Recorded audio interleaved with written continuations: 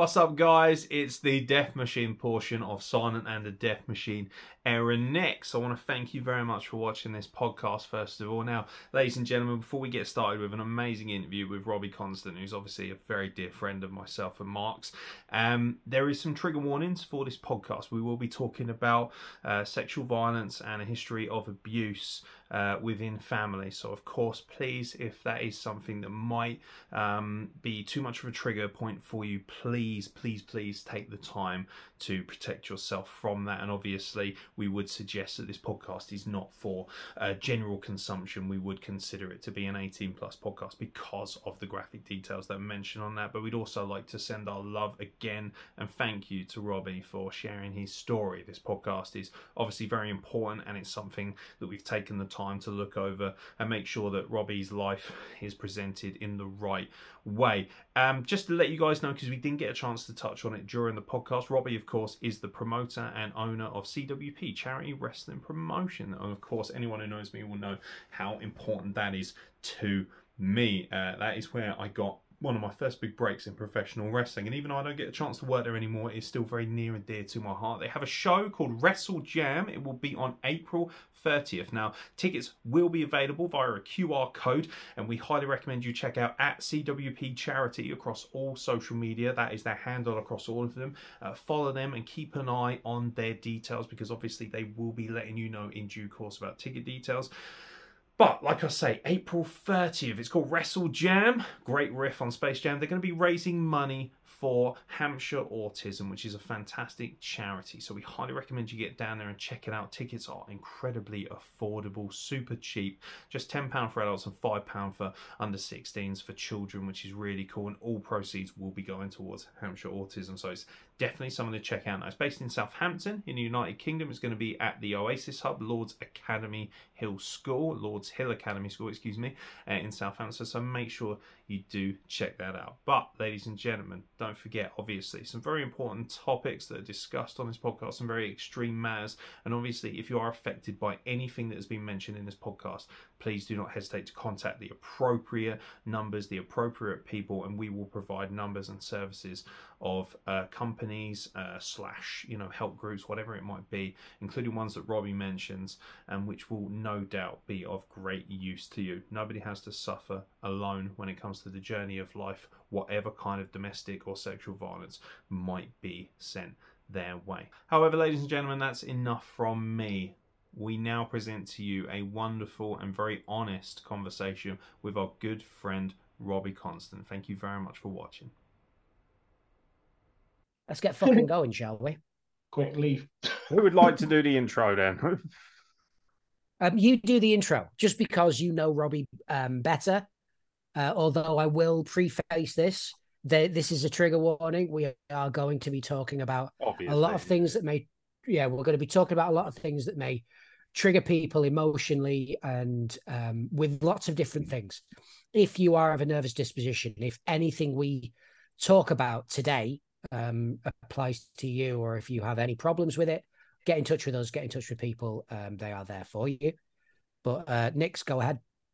Yeah, thank you very much, Mark. I appreciate that. And obviously, whatever Mark has said, I obviously reiterate. We'll also provide helplines as well for people if there's topics that are extremely triggering. If there is, if Robbie, who I know for a fact is incredibly strong and giving us our time tonight, if any of this at any point does sort of inspire you to kind of get in contact and talk about what's happened and maybe, find more strength and, for reports and things of that nature, there's a lot of incredible numbers and people that can speak to you and help you in that regard, and we'll provide as many of those as possible. So yeah, and obviously we're always at your disposal. So obviously, this is Silent and the Death Machine. I am Silent. He's the Death Machine. Wait, no, the other one. He's not very silent. I am big. I'm big and kind of brown, and I'm bearded, and I've got a massive cock. Yes, thank you very much. But yeah, less said about us the better, because we have our first guest. Like Marcus said, A lot of trigger warnings, but Robbie is obviously a very close friend of mine, and he's obviously a friend of Mark's as well, even though they haven't met personally. You don't need to meet Mark personally to know how wonderful he is. If anything, these three screens give you the evolution of Pokemon, really, don't they? I'll leave it up to you, really, which who's evolved the fullest. But I can definitely tell you it's not me. I do look yeah. like a child. Out of the three of us, I do look like the kid. Yeah, you are like the giant man baby. Like yeah, me and Robbie could adopt you, couldn't we? Yeah. Yeah. It does look like I'm an offspring of you both.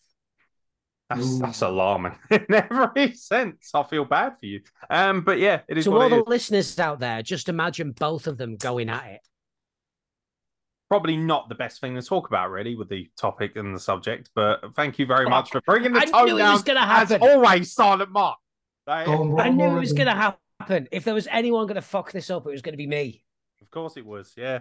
So yeah, anyway, that's Silent Mark. As you know, I'm the Death Machine, Aaron Nix. Our guest is, of course, a well-renowned professional wrestler, amongst other things. Well, you know, depends how you look at it, but he is the owner of CWP Charity Wrestling Promotions in Southampton, which obviously is very near and dear to my heart. Yeah, he's also a very, very cool human being. Don't believe everything you hear on the Wrestle Plug, just half of it. But yeah, Robbie wanted this time to talk about you know, things that had happened to him when he was younger, and also just to generally sort of put himself out there, which I think is incredibly admirable in the first place. It's something that is not easy for everybody to do. So, Robbie, welcome to Silent and the Death Machine, you poor bastard. Take it away, bruv. Whatever you want to get off your chest, we are here to speak. And by the way, at any point, if you need to take time for yourself, just let us know. We can pause it. It's not an issue, and everyone at home will no doubt understand. And if they don't, well, you can fuck off because you're not welcome here. Yeah, no, well, it's. I mean, I've been listening to you guys since the very first show that you guys did, and I said to you, Nick, that it's really refreshing that it's not anything to do with wrestling side of it because all three of us are in the business. It takes over what we do, especially when we've all got a show coming up, and it's just nice to, you know, watch something or listen to something that is just, you know, like hints of it, but away from that side of things and something that you can relate to. Like every single show that I've watched so far, it was relatable in one way, shape, or form. And I think that hits more pro points with me, which is why I wanted to come on because I know I did the BBC one, but that was different. I felt like they didn't tap into what I truly wanted it to be. Because they did home in a lot of the wrestling side of it. And that's nothing to do with it. You know, this is not, you know, good or bad or whatever, but this isn't the wrestler me. This is me. Like this is who I am, and I wanted to share and relate a tragedy that happened when I was young that still affected me now, somewhat 35 something, whatever it is, years later. And like I was saying before, I feel like there's not enough there's not enough people that speak out over it, and especially men as well, because everyone that we're all cavemen at the end of the day. We all want to be like grr and tough and all manly, I don't cry and all that crap. But I think there needs to be more. If you're a victim, whether it's, you know, abuse of a child or whether it's domestic abuse or whatever, you need that support unit. You're only going to get that support if you talk to people. If you bottle it all up like I did, then you realise that at some point in time it's too late. And I was like a pressure point, and eventually, which obviously we'll delve into, I got to the stage where it blew, and it blew all in the wrong reasons. And it was, you know, it was kind of nearly the wrong outcome. And this is why I want to kind of share what happened to me, and hopefully, even if this only relates to like one person, and it helps that one person to go, I can do something now. I can pick up the phone, or, you know, they can, if it's people we know, they can contact me, they can contact you guys. We'll put them in the right direction so that I said it on that last one, don't let your past affect what you do in the future. And I've learned that the hard way. And it's still affecting me now. But I just want, you know, I want to be able to share it once and for all, and go into detail about it. Like, not to sort of like publicize it, but to kind of just get it out there and just say, look, this happened to me. but it didn't change who or what I wanted to become. And victim doesn't, people have a weird thing with the word victim. They think, oh, I'm a victim, so that's the path I'm going to be for the rest of my life. You don't need to do that, because if you not play, but if you become the victim, then the person or persons or event that happened to make you a victim has won. And that's why I thought, you know what, fuck you. Are we allowed to swear on it? Yeah, of course. Are you allowed to swear on it? Have you fucking watched this? Yeah, well, yeah, I know, but you two are like the hosts, aren't you? It's different. But You yeah, can do I what the kind of fuck you thought, want. yeah, fucking great. I kind of like, I just thought, you know what? Fuck you. You're not going to win. You're not going to beat me. And it took me years, and I mean years, to get over like just not becoming like, because it wasn't just that the child had one event that happened. It was like a catalogue of things. Mm. And you know, it's like we made jokes in the family before about my upbringing being like a Jeremy Kyle show.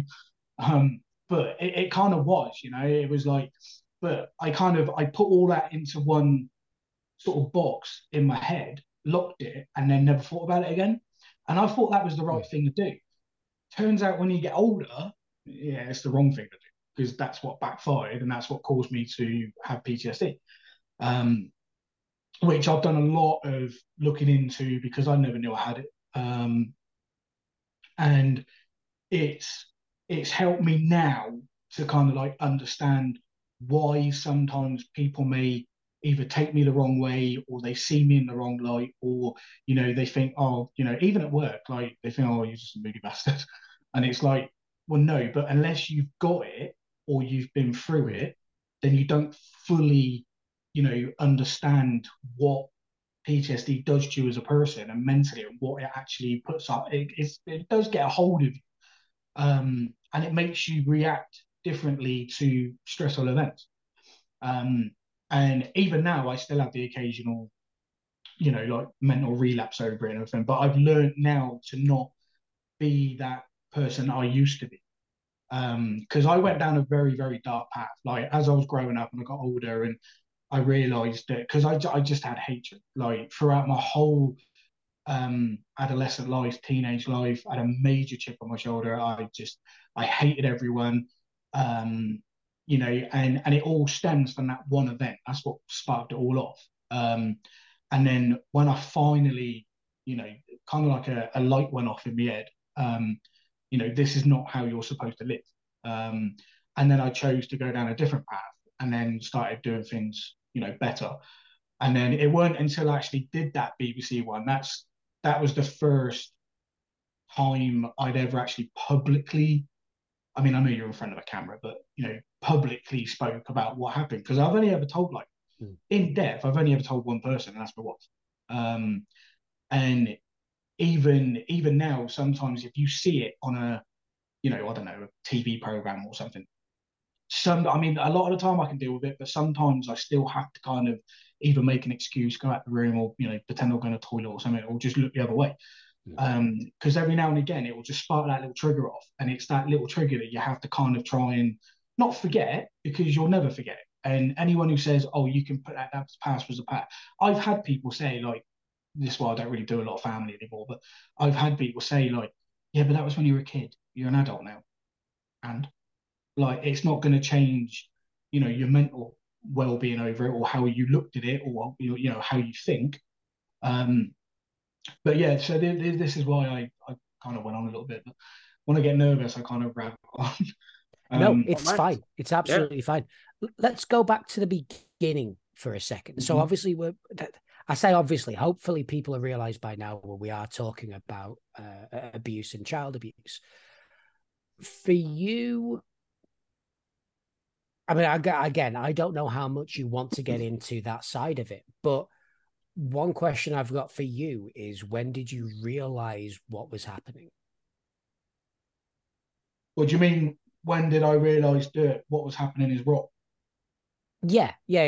Well, I think, like, I mean, just for context, if you don't mind me jumping in, Mark, like, is one particular incident which Robbie has spoken to me about. He did it Robbie sort of brushed over it briefly on a WrestlePlug podcast when I first interviewed him many moons ago now.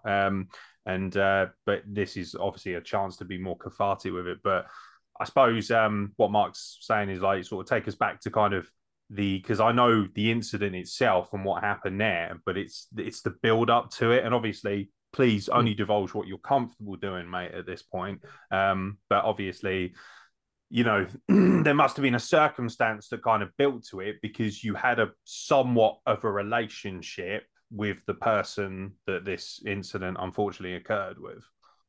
Yeah. So, and obviously, this is the first time I've actually properly, gone into detail about it. But basically, like, I've got three older brothers, and we were living in a little village called Stroud, which is just outside of Gloucester.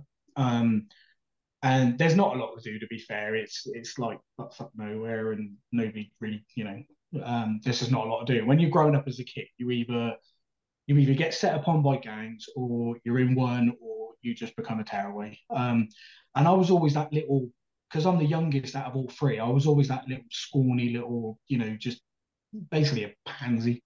The run to the lip. Yeah. Pretty much, yeah. I was really tiny. Like, even at 10 or 12, I was like so small, it was unbelievable. And one of my other brothers, obviously I won't mention anyone's name, but they were basically like little shits at school. They got kicked out, and I don't know how it started. I think he knew of him, like the guy in question. I'm not sure if he was like I think he was a former art teacher or something like that. But my brother was like a really good artist. Like, he could draw anything, like especially cartoons and shit. And I was crap. Like, I couldn't even barely write, let alone draw. And I was always envious. Like, there was always that one thing that I just wanted to be able to do well, to be able to fit in with the others. So this guy, because obviously my brother was off school, this guy used to come round the house. And it was in like a cul-de-sac. It was traditional, old-fashioned council house. And he used to home teach my brother like art, because this guy was like a semi-pro artist or something. And I used to, when I was not doing anything, whether it was after school or weekends or whatever, I used to like sit in like quietly in the corner and watch like these artist lessons to see if I could pick up stuff. And this guy had ended up, I mean, the old man didn't really give a shit because he was just a, dickhead anyway. But my mum, like, he befriended my mum, they all got on, and he used to come around all the time for like dinners and whatever. And he kind of become that, you like when back in the old days, where it literally was, when you kind of like, you have that family friend that's, you treat him as like a surrogate uncle type thing. He's not really your uncle, but you call him it. Do you know what I mean? He became that eventually. And I remember one day in particular, my brothers weren't in, and he come round and said I was meant to be taking him out to teach him how to paint a lake or some shit on them. And I just said, oh, well, they're not here. And he said, well, do you want to go? Because I can teach you how to, he can make you see like what colours were there that you can't see. So I was like, yeah, okay, fine. I didn't really have anything to fear because we knew him as Uncle whatever. So in Stroud, it's very raw. That's why they call it Stroud Valley. So there's loads of playing fields, loads of hills, old castles, whatever. So we go to this one in particular. Wasn't massively far away, but as a kid, it's like the end of the road. Seems like a hike, you know what I mean? And we go to this lake, and it was legit. He started showing me how to paint a lake and all that crap. And then all I remember is that there was a huge cornfield, and this is the one thing still to this day at my age, and I'm 40 now, that I still can't look at. Like, if I'm on a bus or if I'm in the car, I can't. If there's one over there, I can't look at it. I have to look at the other one. So there was this big cornfield, and he said, "Oh, why don't we go in there and I'll show you how to find colours in corn, and because there's different shades and all sorts of stuff." And I was like, okay.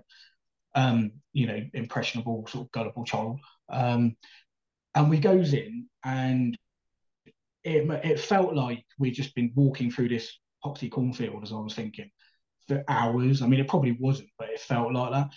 And I remember where I was so short and small, all I could just see, like left, right, up, down, was just foots of corn. And there was like these little pathways in between where obviously, you know, I don't know, however they grow or whatever. And I remember him saying, um, you know, oh, I need to sit down for a minute. So he sat down, like, which I thought at first, I think I was like either 10 or 11. I kind of thought, well, this is a bit weird because like we're in the middle of this popsy cornfield and like that's all you can see and I can't see anyone. And you decide to sit on the floor, which I thought was a bit random. And I remember I had shorts and a t-shirt on because it was quite, I mean, it was like a summer's day, it was quite hot. And he started just talking about, you know, like sexual activity and stuff and like what you like and all this sort of thing. And I thought, at first, I thought it was a joke because my brother's like being not so much the older one because he kind of buggered off, but being three brothers, like three lads, you're always like the older ones were always talking about, oh, you know, this girl's bits or that girl, or but you know, when you're young, it's you know, you're going through puberty, that's all you ever think about is football, smoking, drinking, or sex. And I just thought it was a bit of a wind up. I thought he's just mucking around, he's just being a dickhead, you know. And I remember saying, like, dude, I'm 10. Like, well, this is like boring. Like, I want to like go back to the computer at home or something. Um, and then that's when it started getting really weird. And you know, he was doing a lot of like putting his arm around me type thing, which I thought was a bit strange. But again, you know, we grew up in a local like town village pub, and like when everyone had started having a few, everyone used to like start hugging each other or they were arguing or fighting and then making up again. It was I got brought up in a local village pub. Um, and then that's when it took a bit of a turn because I remember he pulled my shorts down and I thought, oh, you dickhead, what are you doing? And then I thought again, it was just mucking around or whatever. So I went to pull him back up and that's when he basically like, I mean, I can't even say it like fully, but I remember that's when he threw me on the floor face down. And basically, but I obviously I know now, but at the time I didn't. And that's when he raped me. And I remember I had like scratches up here. I had like bruises, obviously on my behind. I had grazies all over my knees and like kind of like on that part of my hand where I was like trying to claw my way away. Um, And then I remember I went to, sorry, before he threw me down, I remember when he'd done the shorts things and sort of tried to touch me, I remember because even as a little kid, I was still quite feisty. And I remember I threw a punch over. And I really remember that. I threw a punch over because I think he crouched down. So he was quite a big guy. Like this guy was freaking huge compared to me. And I remember he caught my fist. And all I remember is him just having like bare mitts for hands and they literally went over my fist. And all I remember just feeling was shit because his whole hand just closed my entire hand. And he was squeezing it that hard that I literally felt like you know, I'm gonna like damage my hand. Now looking back, it felt like he was breaking my hand, but at the time you're like 10 or 11, you don't really think of stuff like that. And then it all kind of went a bit blurry, obviously during. And then all I remember is I was just crying and screaming and doing what you would expect someone would do, like whether you're a kid or not. And I remember he just got up and just basically said to me while I was still facing the dirt type thing, that no one's going to believe you because your family's all fucked in the head anyway. Because my family was quite renowned for being the sort of like dingle type thing, if you know, if they're like village. And he said like your dad's not going to believe you, your mum's not going to believe you, and if you tell anyone, then I'll come back and either do it again or I'll kill you. And I genuinely believed at the time that that could probably happen. And I was fucking petrified. And then literally, even that young of an age, um, he just got up and fucked off. Like literally, I just never saw him ever again. And I'm now in a situation where I'm like, you know, 10 or 11-year-old, is now in the middle of fucking nowhere. And I didn't even know where we were. That was the scary part as well, is that I didn't know where I was. And I'm just feet upon feet of cornfields. And I'm just like, I don't know what I'm supposed to do. And I remember I laid there for like, what probably, it felt like it was hours, but it probably wasn't. It was probably like more minutes. But at the time, you think, fucking hell, I've been here like, you know. And I remember I sorted myself out. And I remember I shat myself that much that I just ran. And I went like fucking Usain Bolt. I just burned it all the way through these cornfields, like knocking corn out of the way like everyone. And then I remember I sort of found a sort of like a farmhouse that was just, it must have been like the farmer's land or something. And I remember I knocked on the door, and I sort of felt like I went to say it, but I couldn't sort of talk. And I just said, "Oh, I'm lost," and fell over and everything else. And the woman that owned the house, and I presume farmer now, I don't know, um, they asked me where I lived, and I always knew what my address, because we lived on this like big hill, so it was called Uplands. It was quite easy to like find, and I sort of said that's where I lived, and they said you're quite, it's too far to walk, and I was like, I can't make out, I don't know where I am, but like how far are we?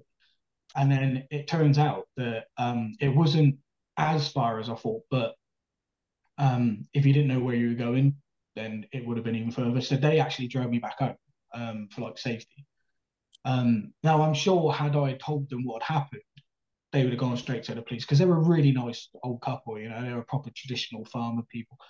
Um, but I couldn't say it. You know, and I remember when I got home, like it was just my mum that was there. And she sort of said to me, "Oh, what fucking hell have you done?" Like, because there was like sort of, I don't know whether it must have been his nails or something, but there was like scratches down here and at the back, and then like my knees were all messed up. Um, and she said, "Have you been fighting?" And I sort of went to say what had happened, but then even at that young of an age, like my dad was one evil, horrible person, and he drummed it into us at a young age that um, you know, if you go down in a fight, you're a pussy, or you know, a man needs to be with a woman, and you know, there's no such thing as or like gay people or anything like that, because that's what he was like. He was just completely stupid. And I felt, and all I kept, I went to say it, and then all I kept thinking was, what if he kind of doesn't believe me, or if he blames me, or thinks that I'm like, you know, I'm not whatever. I don't know, because I didn't even know what actual, you know, any of that sort of stuff was at that young of an age. But I remember sort of going to say it, and then I kind of just paused, and then just burst out crying, and then I just said, I got into a fight.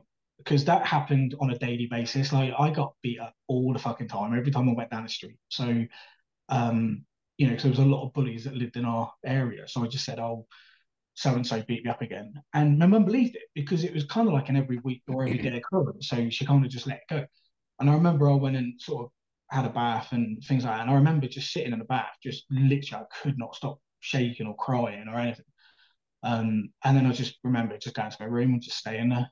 Um, and then I did back in them days, it's like, you know, people say now, like, why didn't you talk to anyone? It's like, you don't get it. It's like, we're talking early 90s, like ish. There wasn't the magnitude of help and support that there is now. Um, and also back then, it was like our old man was so much of a, you know, would beat you up type thing every weekend. He got pissed, or he'd like beat my mum up and make you watch it because he thought it would make you stronger.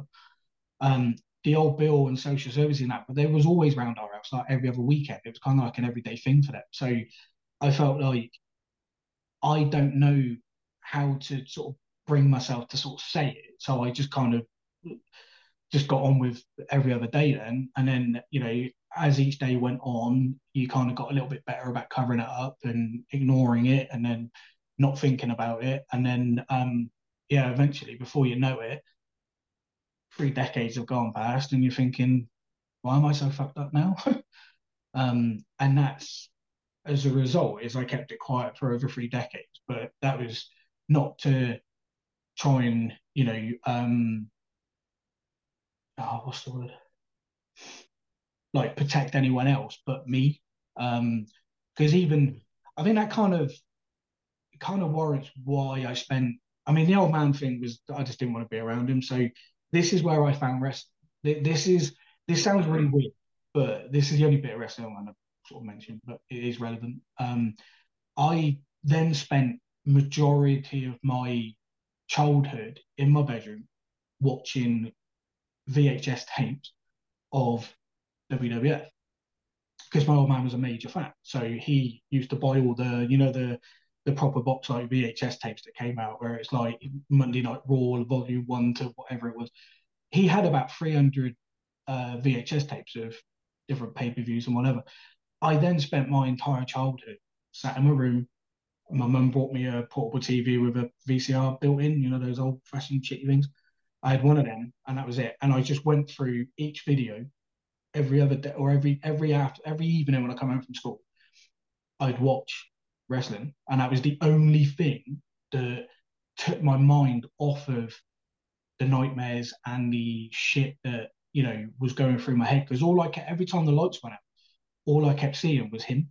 Like that's why I became so petrified of and people around me and the dark. And this was like growing up even into sort of like not so much early teens, but that kind of borderline from childhood to sort of adolescent.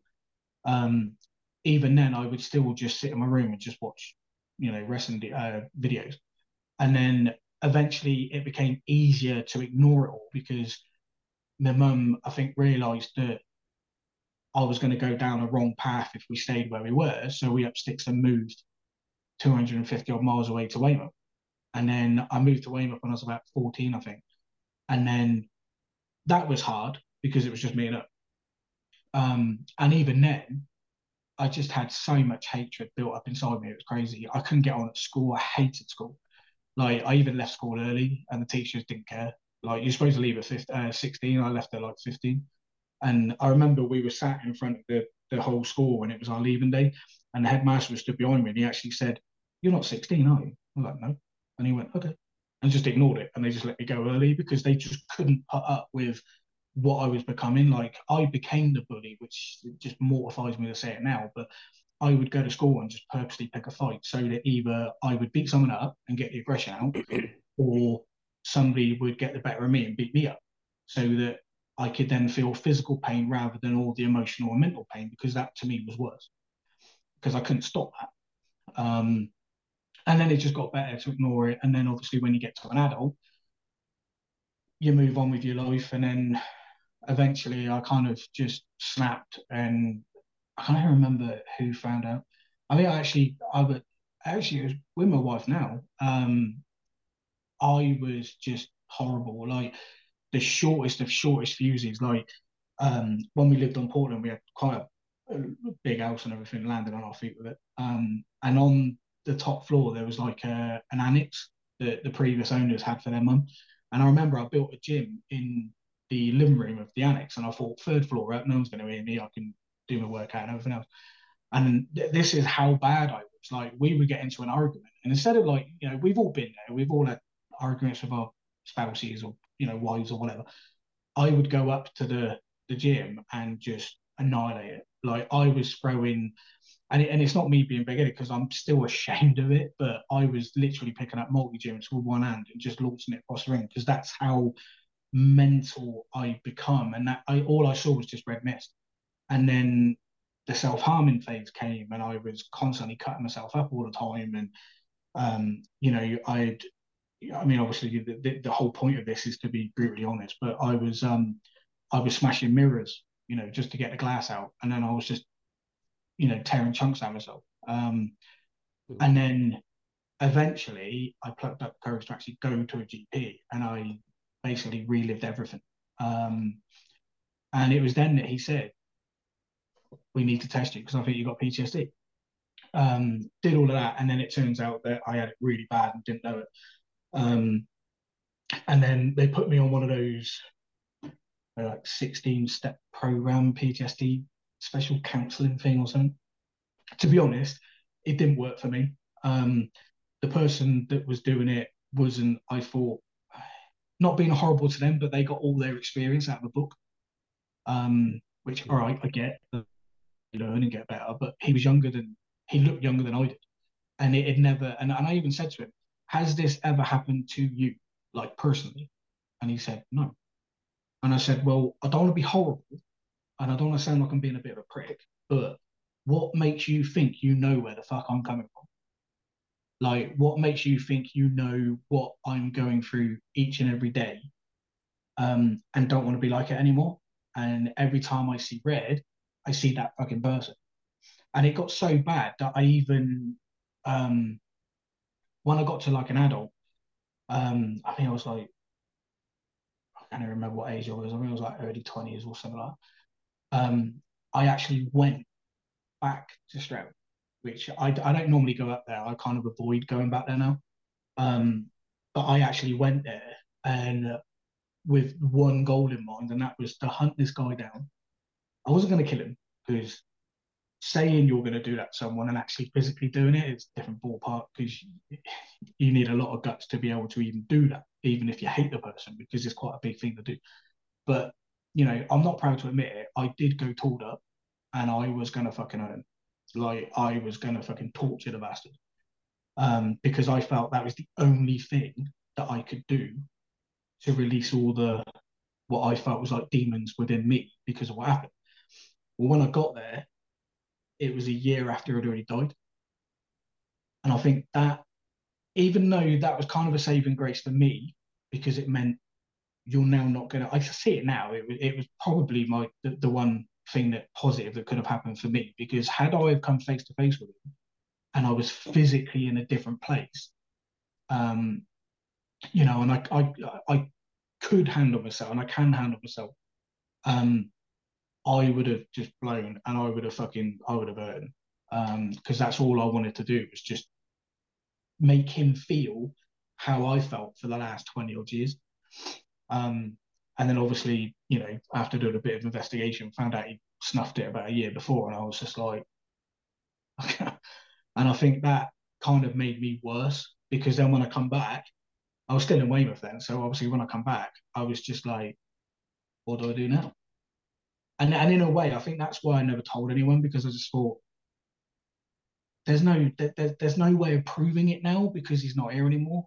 And I wanted justice. I wanted the fucker to rot in some grotty little prison where people were just torturing him every day. But obviously that's never going to happen.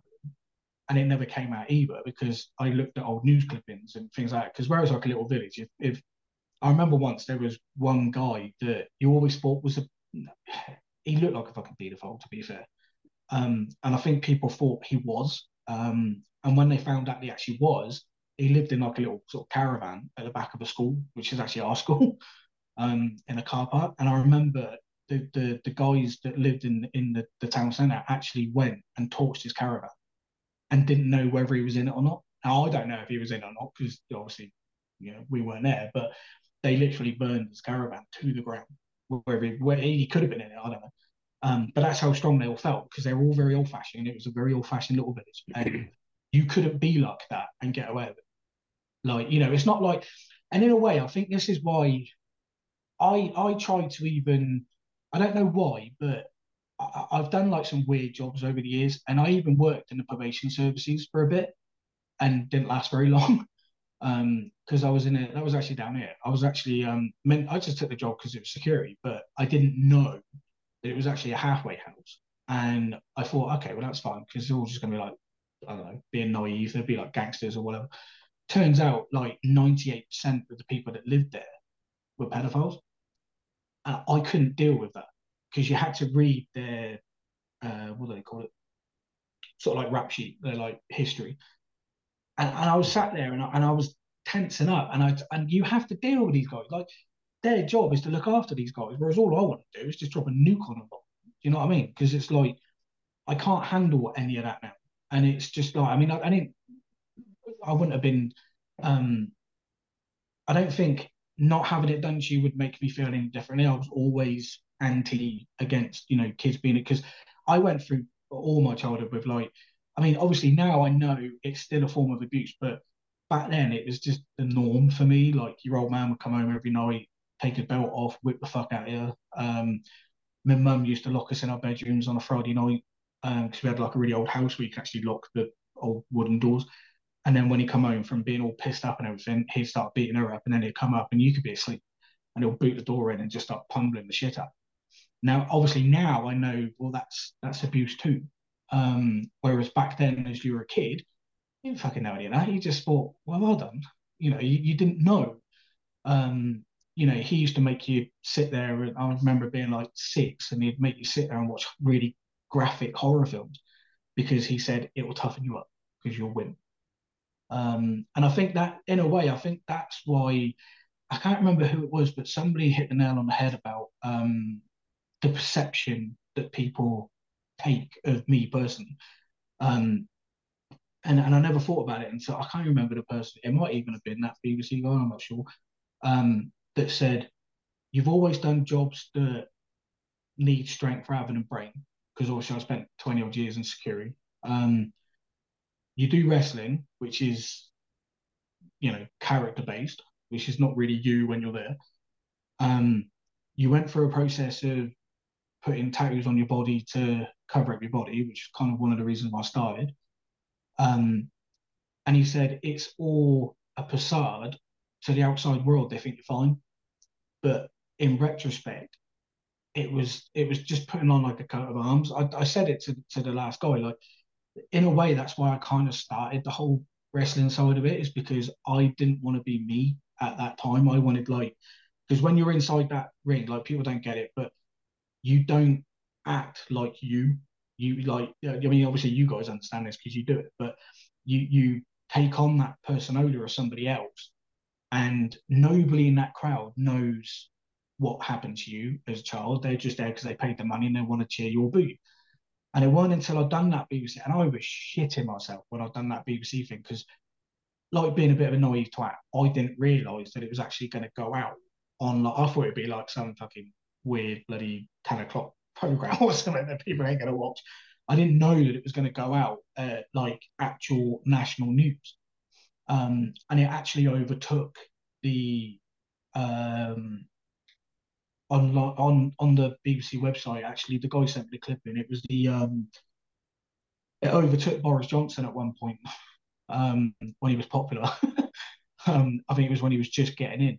The viewing and the rating took over him. That whole news bulletin that we did, and I've got that one accolade where I can say, well, I took a real fucked up negative, thing and kind of tried to turn it into somewhat of a positive. And that's why I wanted to do this now, because I want people to know that even though it still messes me up, from time to time, because like I said earlier, I still get nightmares. I'm 40 years old and I still wake up with nightmares.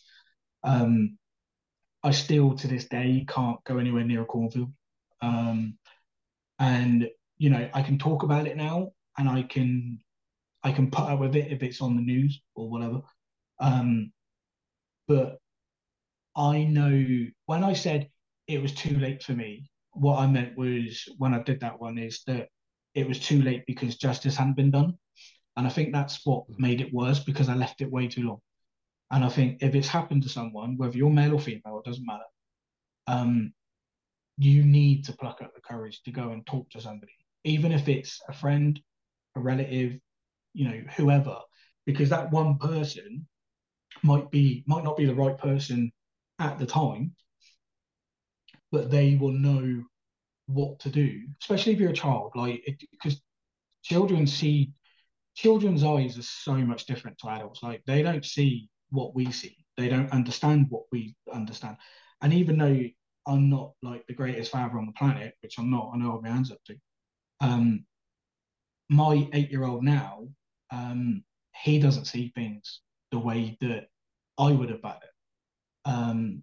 And you have to take that into consideration. So it's like I'm trying to show him now what you can be if you put more effort into stuff, and the whole sort of what a normal, I suppose, decent human being, like a parent would teach their kids. But if they are that young, then they need to be able to tell an adult, especially if they're like 10 or 11 or whatever in their primary school, like, just tell someone, because that one person that you tell will know the right people to tell, and then hopefully it's like a domino effect, isn't it? Like, and then you get the help that you need, which is going to benefit you in the long run.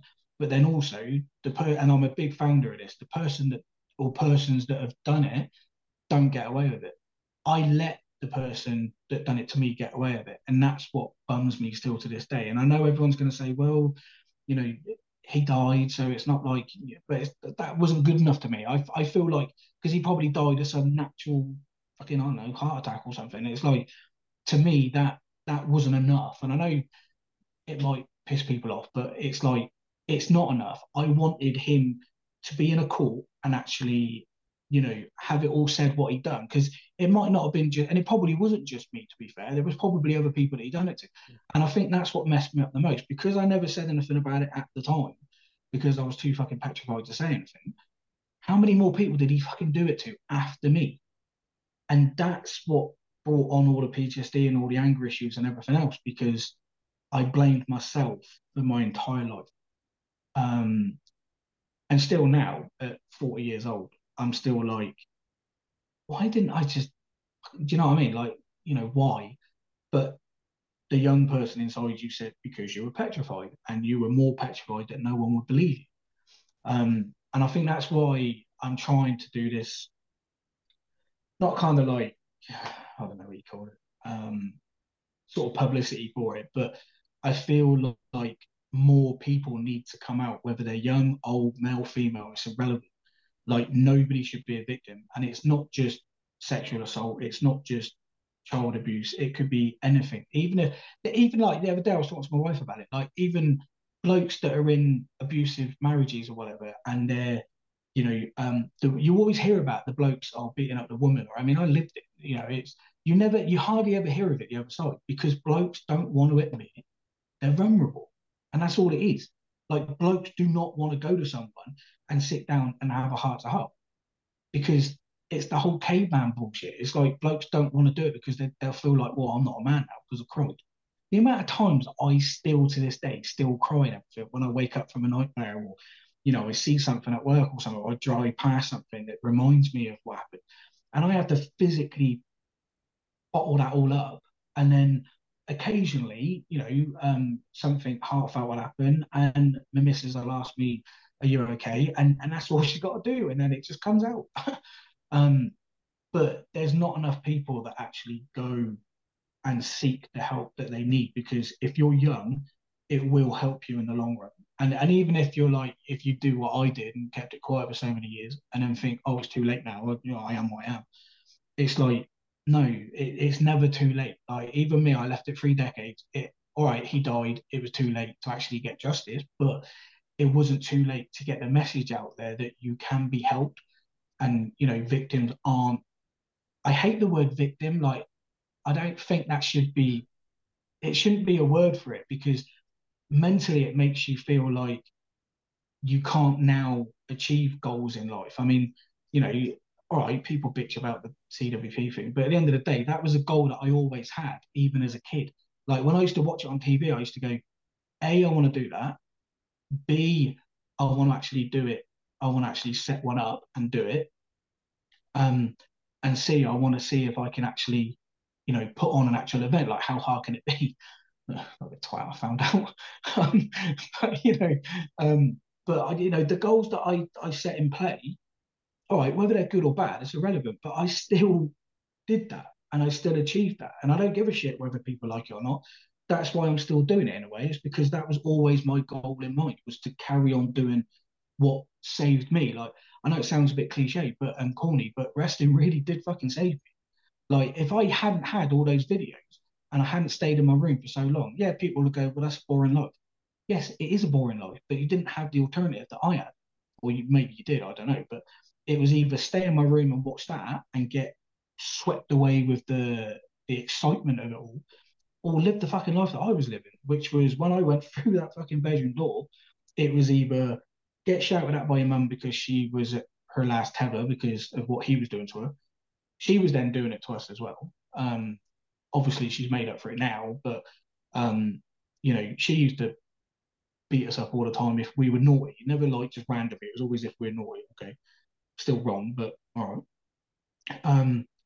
And then, you used to get it all the time from your old man and everything. And it was just, at one point, everyone was just beating everyone up.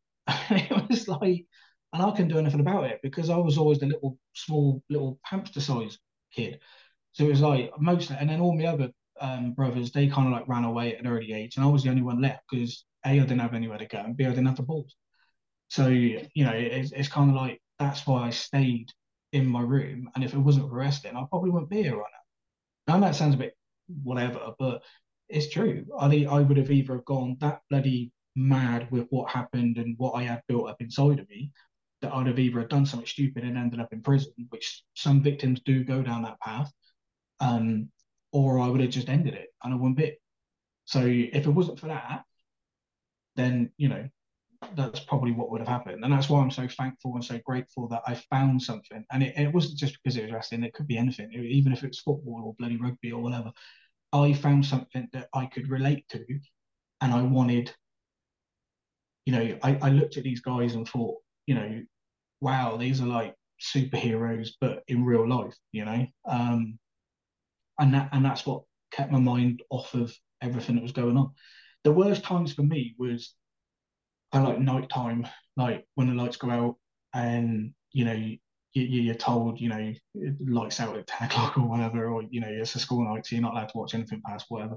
That was the worst time for me because school you could kind of handle it. I mean, I was a tearaway anyway, but um, nighttime was the worst. You shut your eyes, and even now, like you stop thinking, and your body relaxes because you're supposed to be going to sleep.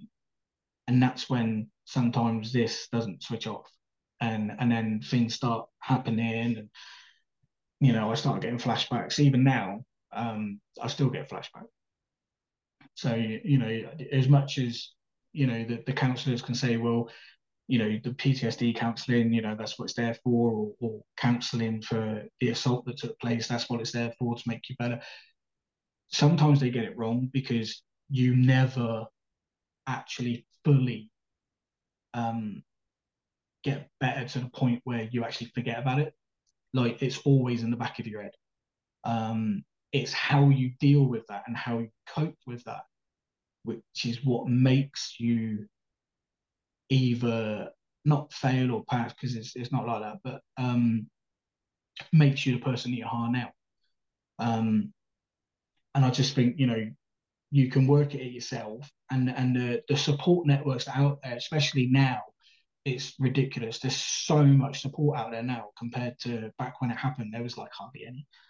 Um, and I just think if one, this is what worked for me. It was like if one um, form of treatment doesn't work, there's like however many, there's probably like 100 or thousands more that you can try that might actually work. Um, so yeah, so that's kind of, I'm waffling a bit, but that's kind of in a nutshell, like, you know, um, obviously the event that happened, I've kind of gone more into, I probably said more to you two than I actually did, like to the last one I did and to anyone else. Um, Obviously graphic detail, I don't need to, you can imagine, I'm not gonna sit here and go, well, step A to step, because that's not gonna help anyone. Um, but yeah, but that's kind of the backstory from, you know, before, during, and after, and then years later. So I'm just gonna have a swig of this because I What think was the you go for it? What for you was the tipping point? Well, firstly, thank you so fucking much for sharing that, because all of it, every single fucking step of it, because I can only imagine how shitting difficult it was. For you, what was the tipping point to get that help, to go to the GP and have that chat? I think it was actually Mandy, to be fair. I know she don't like me mentioning her, but I don't care. It was actually her because I still remember. I actually remember it quite vividly. Actually, we was on Portland, and I met her obviously when her kids were younger. So obviously I'm like the stepdad of a boy and girl, and we was all sat in the living room. We was watching EastEnders. I don't even fucking like sex, but they all love it. So um, and there was a scene in there. I can't remember who it was. it might have been, I don't know, but it doesn't matter. There was an assault scene in there that was not graphic, but it was enough for you to know as an adult what that person's doing. And I was looking at the ceiling and I started welling up. It just started coming out and I couldn't fucking stop it or anything. And after the kids went to bed, she sat on the sofa and said, like, what's going on? And I felt so comfortable with her. Like, we've had ups and downs and everything, but she's always been my like support network. And I remember I just sat there and I just thought, you know what, fuck this, I've got to just go into detail to somebody. And I fully trusted her and I just went through the whole shebang, like, and I mean more than what I've just done with you guys. Like, I went into fucking detail of that stuff. Um, and in a way, it actually felt like some like weights had gone, because I was physically telling someone like what happened. And we both had a massive cry and then we had a cuddle about it. And then she said, you need to go and speak to somebody because that actually just explains a shitload of why you've got such a short fuse and why you have no self belief in yourself or self confidence. And Nick knows this. I spoke to him about it before. Like the level, even now, like the level of, and I've achieved a lot, but I still don't have any confidence, like at all. And then it was her that persuaded me to actually go to the GP and actually talk about it. And the first thing they do, like, I don't care if there's like, well, I don't know if there is, but like, if like a GP ever watches this, I don't give a shit because they get it fucking like wrong the first time. Because the first thing they'll do is go, you need pills, and that's what he did. Like he said, take these pills, give it, I don't know what it was, like a month or whatever for it to kick in, and I'm like, the fuck, and then see what you like. And that was basically the first GP that I tried to explain, and he didn't even allow me to speak about in detail what happened. He just went, oh, okay, yeah, you've got depression and anxiety, and you need these pills to sort yourself out, and kind of just ushered me out the door, and that completely put me off. And then I left it a little while longer, started doing the pills, and they didn't do anything. I didn't feel any. They didn't help, or they didn't make me worse. I just felt like I was popping them for the sake of it. Like it didn't affect me. Like, and I was taking some strong ones and then minor ones and then back to the strong ones again. It was just, I just feel like I'm doing this for the sake of it. So I just stopped. Um, and it wasn't until a little while longer that me and my wife actually sat down. And I said, look, that fucking GP, like, all they gave me was pills. And she was like, so why don't you ring, what was the name of it? Not the Samaritans, but the other one that's more local down. We've got one in Southampton where it's you can ring them and then they call you in for like counselling sessions. I can't remember what they're bloody called now. Oh, Steps to Wellbeing. Absolutely brilliant. Right. Fantastic. They are like the best. Forget the GP, go to Steps to Wellbeing, because the minute I'd done that, they called me in for one chat. I had the chat and they instantly knew what to do. They arranged for the PTSD counselling side of it. They put me on that. And then I still had personal one-to-one counselling with the counsellor that they gave me. And I got more out of that than I did anything else. They made me see things a bit more clearly. So it was all thanks to my wife, really, of why I actually plucked up the courage to go and speak to somebody. And then obviously the first GP put me off, and I thought, well, if it's going to be like this, I'm not going to bother. And then um, it was the counselling that actually got me to the stage where I could actually then talk about it. Like even later when I stopped doing the counselling, because you can only have so many months of steps and counselling and that, and then that's what got me through everything, and the support network. Because the one thing I was really proud of was once that BBC show came out, and that was kind of on a fluke. Um, when that got aired, I was so scared. I think I spoke to Nick about this, and I said, "I'm fucking petrified that people are going to see me different."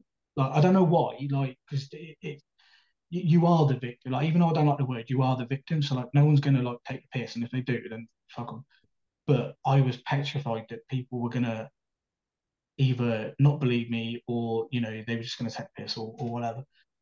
I was amazed with the level of people that were just messaging or ringing, and people that like even me and Nick's are like friends with. The minute it aired, they were like ringing me, going, some guys and girls, they were going, "It's happened to me too," or some people were going, "That side of it didn't happen to me, but this did," and it helped them to then go and seek help, and so it's got me to the stage now where I can now do things like this, and hopefully it will, even if it's just like I said earlier, even if it just helps one person to try and change their path and not let the previous events ruin their future, then it's worth it. I hope that answered what It you want. is. No, it did very much so. There's no fucking wrong answers to any of these questions, so don't you panic. Um, do you feel that it's changed? You mentioned before that you're a parent, and you're, by the sounds of it, you are doing your best, which is all ever a parent can fucking do. Do you feel like knowing you can get that out and knowing that you've been able to unload it a bit, has that changed you as being a parent to be more understanding of things? I'd like to say yeah, but I still know I've got a long way to go on that front. Like I Good. am a proud man, but I'm not silly enough not to admit my faults. And we recently just discovered that my 8-year-old's now got autism. So um, and I didn't understand what that was. Like I knew, roughly what it meant, but I didn't know what it meant where you have to go through it as like a parent or an older sibling or whatever. Um, and I still struggle with that. Like, there's things that he does because I mean, I wouldn't change him at all. Like, he's my little mini me. He's like complete mental guy, but he's hilarious as well. But um, sometimes he does go full on, and because he doesn't understand. Um, and I do struggle. Like, especially like obviously I'm working 2 jobs. Like, since Nix has known me, I've been doing 2 jobs. And when you're shattered, it's like you come home and all you want to do is just either have dinner and just chill out, and that's it. But obviously, where he doesn't get to see me that much, obviously, all he wants to do is get overly excited and either play fight or like do the 8-year-old boy thing. And I know that obviously he will never know what happened with me. I did admittedly the stepchildren who I've always looked at as mine, because when I first met them they were very young, and their dad just wasn't around, and I brought them up. I helped to bring them up as they were mine, and when they got a bit older, a lot older, they were still only teenagers, so technically probably wasn't the right move, but I felt like at the time it was. I actually sat them down one by one, um, and explained, because they could see all of the me flipping outside of it, and I felt like I was either turning into my old man, which I really don't want to do, or I was turning into like just horrible, and they needed to understand in my eyes like why this was happening. And when I realized and understood with all the counseling and all the help and the therapy and that, it made me realize why I was doing it. So I did sit down with them and I explained it, and I felt like at the time that brought us a lot closer together, which it did. And with my 8-year-old, it's like it does help in a way for you to overcome, events that happen, and it does. I mean, it's only ever going to be a good thing. Like any counselling or any help that you go and get to try and, not get over, but try and finally put it to bed, like what went on and everything else. It will only ever make you a better person. Like doing what I did, this is why I do things like this now, because doing what I did, where I just locked it in a safe in back of my head and I threw the key away, and I didn't let the skeletons out, it will work for X amount of years, which is what it did for me. Um, at that one point, something will blow, the box will open, and before you know it, you're either flipping out or you're doing stuff to yourself, or you're just, you've just gone batshit fucking crazy, which is what I ended up going. Um, the support network is out there to get, and yeah, it has made me. I think Mandy's better at it than I am. Like, I mean, nobody's perfect, but she is a Yeah, hell of a lot better at the parenting side of it than I am. But I'm trying, and that's all you can do. So, as each that's all day, you can do. yeah, And by the sounds of it, you're trying really fucking hard. And so those off days, as long as you catch yourself and you know that it's happening, I'm guessing that you've often thought, right, this is how I'm feeling today. I need to calm it down before I see the kids. yeah. Yeah. So it happens. So you're doing well. You are doing well. Thank you.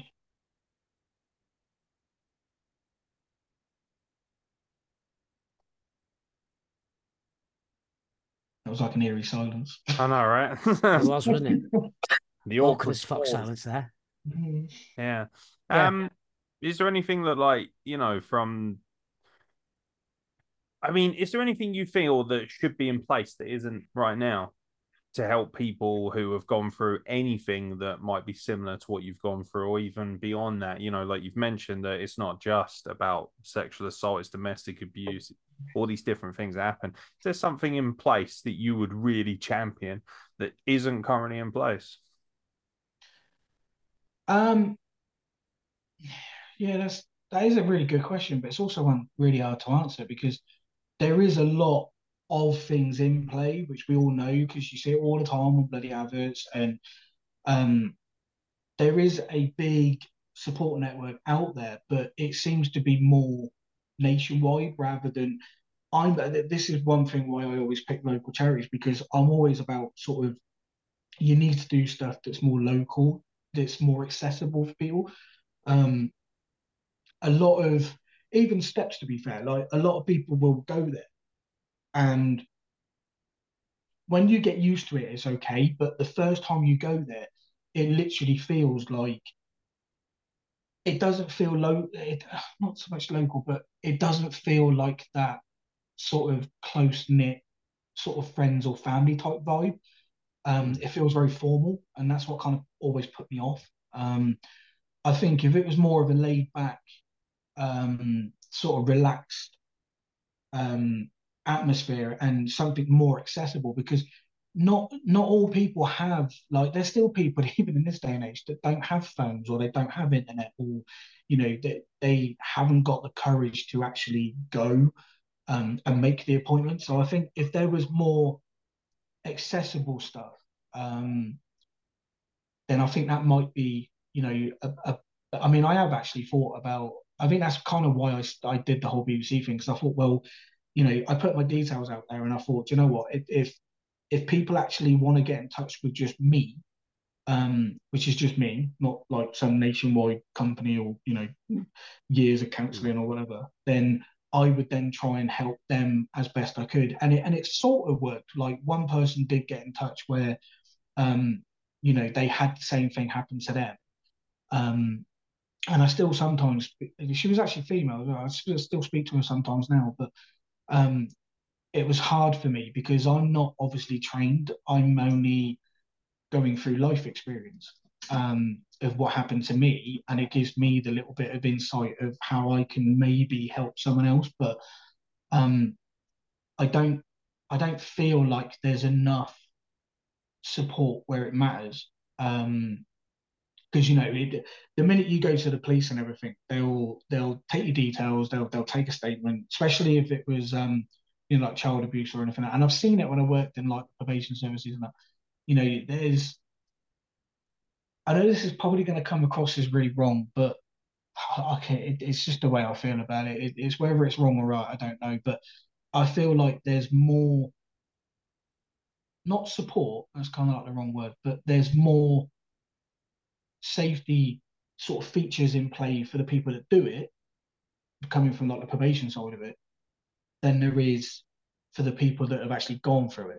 I know that doesn't really make Mm. sense, but it's like I was quite baffled. I won't go into detail, but where this probation service was, I could not get my fucking head around the fact that it was actually built, and I mean spitting distance from people's houses where there were families and fucking kids, and these people that are there because they've been in prison for, say, child abuse. They've been let out and they have to go and stay at a place like this for X amount of months or whatever to rehabilitate them back into society. I don't think that works because there was people in that halfway house where it was supposed to be monitored and it's not. Where they had secret phones, so there was one person in particular who was like banned from all social media because he was that bad, and yet he managed to get a phone and make a fake account and had fucking pictures on it and was talking to people on it, and that's how he got caught. And then the police would come and take them and then send them back to prison. I don't understand that method because to me that's just a big merry-go-round, and at some point they'll fall off it and then they'll just get put back on it. Um, I don't think there's enough in the government regulations and everything else to actually, and there definitely isn't enough support groups or networking that is more central to you. So like, I'm not saying in every bloody town there should be, but there should. In this day and age, there's like, it's so populated with businesses and charities, and I mean, Jesus Christ, it's like, how many charities is there like in the UK alone? And it's all like, that's, it's great that everyone's doing that, but why? And there are charities out there for abuse victims and everything, but I don't think there should be more sort of localized stuff so that people actually can get to it, or they feel like they can go, and it's a little bit less sort of, because I felt when I first went, I felt this is kind of like a doctor type vibe, and I didn't like it. It was too formal. Um, Totally didn't answer your question then, but um, I don't. Yeah, it's a tricky one because it's like, in this day and age, you'd think you know, there'd be shitloads of support networks out there for people, and it'd be just click fingers and hey presto, there you go. But unfortunately, it doesn't work like that. And I think also, where obviously, actually, this might answer it a little bit, because where I used to work at the hospital as well, even though I was only on security, but we had to deal with a lot of mental health patients. Um, and I used to talk to them like they were humans, whereas a lot of the other people didn't. Um, and there was this one person in particular that she was quite young. She'd been through similar traumatic experience, which is what made her go the way that she went. And a lot of people just thought she was like the boy who cried wolf and just kept making it up and stuff like that. Every time she would go there, she would get put through the system, and then they'd obviously mentally assess her. If they feel like she lacks capacity, they would then, or he or whatever, they would then arrange for a bed somewhere, wherever. And they'd go there and you'd think they'd get the treatment and you would see that person again. I was at that hospital for about I think 3.5, nearly 4 years, I think. And I used to see the same people all the time because and now this is a mental health patient that said to me, who is obviously young, she had mental health problems. She was like younger than what her actual age limit was. She said, um, this whole system is like getting on a roundabout that doesn't stop. She said it's like, you start here, where you come to the hospital and get treated. You get given a bed, you go around to here, and then you get, whatever from there. I don't know what went on over there because I never worked on them, but then they let you out without the support after, and then they take relapses and they go back to here again. And then when they come back to the hospital, it starts all over again, and it's just like a big swirly roundabout. There's not enough, good sort of professional help. And I know it's hard because people are going to say, well, they're stretched. Everyone's stretched. The NHS system is stretched. The police system is stretched. The fire brigade is stretched. Everyone is stretched to their limit. But I just think if there was more localized support, help for people, even just stupid, like just people like me, or that actually gone through it and knows what it's like and knows how that person's feeling. I obviously, with two jobs and not a lot of time and doing shows in between and whatever, if somebody got in contact with me via social media and said, look, sorry to bother you, or whatever, I've been through the same thing, blah, blah, blah, blah, blah, I wouldn't shrug that person off. This is kind of why I started doing things like this. Like, I would then go, right, okay, well, this is what we need to do. And I would do anything to help that person not, go down the wrong path or not let it affect them or whatever. Um, if there was more people that actually, and it also goes on the other foot, if there was more people that, actually came out and spoke about things that happened to them, then they would be able to get the support networking. There's not, I'm not saying there isn't, but there's people out there that have had it done to them or they've gone through it and they never unearth it because they think in their head that if I lock it away and then just don't talk about it, it either never happened or I'll get better. That will only go for so many years. Like with me, that would only go so far, and then something happened, and without you even. And when I had mine, nothing drastic really happened. It was just one particular day, I just completely snapped, and it all came out. You know. So yeah, it's a difficult question to ask, but yeah, I do feel like there should be a lot more, support for people, um, to sort of guide them in the right sort of direction and hopefully help them.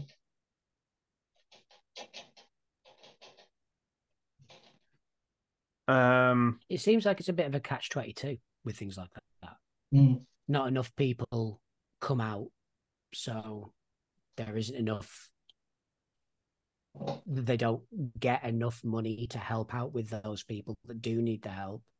So therefore, people don't really come out about it because there's no support for them, and because of that, there's no money to.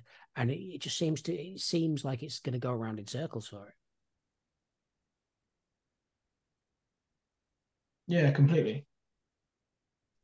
And I think that's the key issue is people need to know that if you're a victim of, abuse or child abuse or, whatever type of, it could be just verbal. I mean, my old dear was, and I look at her sometimes and I just think, why? Like we had this conversation not so long ago. Because even, and this is the biggest thing, like when it happened, like when I kept it quiet for over 3 decades, I didn't even tell my mum. Like, and I felt really bad actually because she found, and this is where I went wrong because I should have had the conversation. I still, as an adult, I could not bring myself to sit there, even though she's on her own now and she's trying to make things right for the things that she did. Um, I couldn't bring myself to sit there and actually have that conversation because the scaredness come out and the lack of confidence came out, and she found out, and this is really wrong, but we've spoke about it like after, but she found out when that BBC interview went out.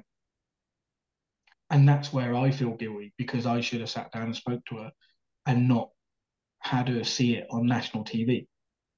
Um, she understands why I didn't tell her. Because I said, at the end of the day, she's never been, she's always like, as she's got older, she's got like loads of medical conditions and stuff. And, I just said I didn't want to hurt you and have you blame yourself for not picking up on it at the time and not, um,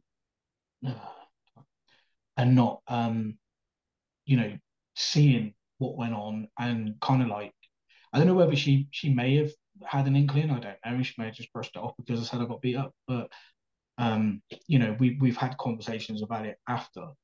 Um, but then it made me feel worse in a way because then she started feeling like it was her fault and she felt guilty and the fact that she let him into the house and that type of stuff. And it's like I have to now look at this not from my own kind of perspective, but how a parent would feel like if they're because no matter I get it now, but no matter how old you are, like you could be in your 50s and your mum's always going to be your mum and she's always going to treat you as like the youngest. Um, I then had to look at it from her eyes and think, actually, that's like it must be really mortifying for her knowing that it happened and there was fuck all she could do about it because she didn't know about it. This is where I keep reiterating the same thing. Like you have to talk to someone because if you don't talk to anyone, no one's ever going to know, which means no one is going to be out there to help you. That's where I went wrong. Like 3 decades is a long bloody time to keep things quiet. Um, And maybe had I spoke to someone, like even on that day, things might have been different. You know, I might have got the support that I needed sooner, and I might not even have suffered with the PTSD side of it and the mental anguish and stuff like that. But you don't think of that sort of stuff at the time. So I think the key factor is like the more victims that come out and speak about it and put the wheels in motion to get the help that they need, it's only going to do better, isn't it? So I think that's like the main thing anyway. Very much so. And now with regards to the PTSD, what do you do to calm yourselves down in that situation?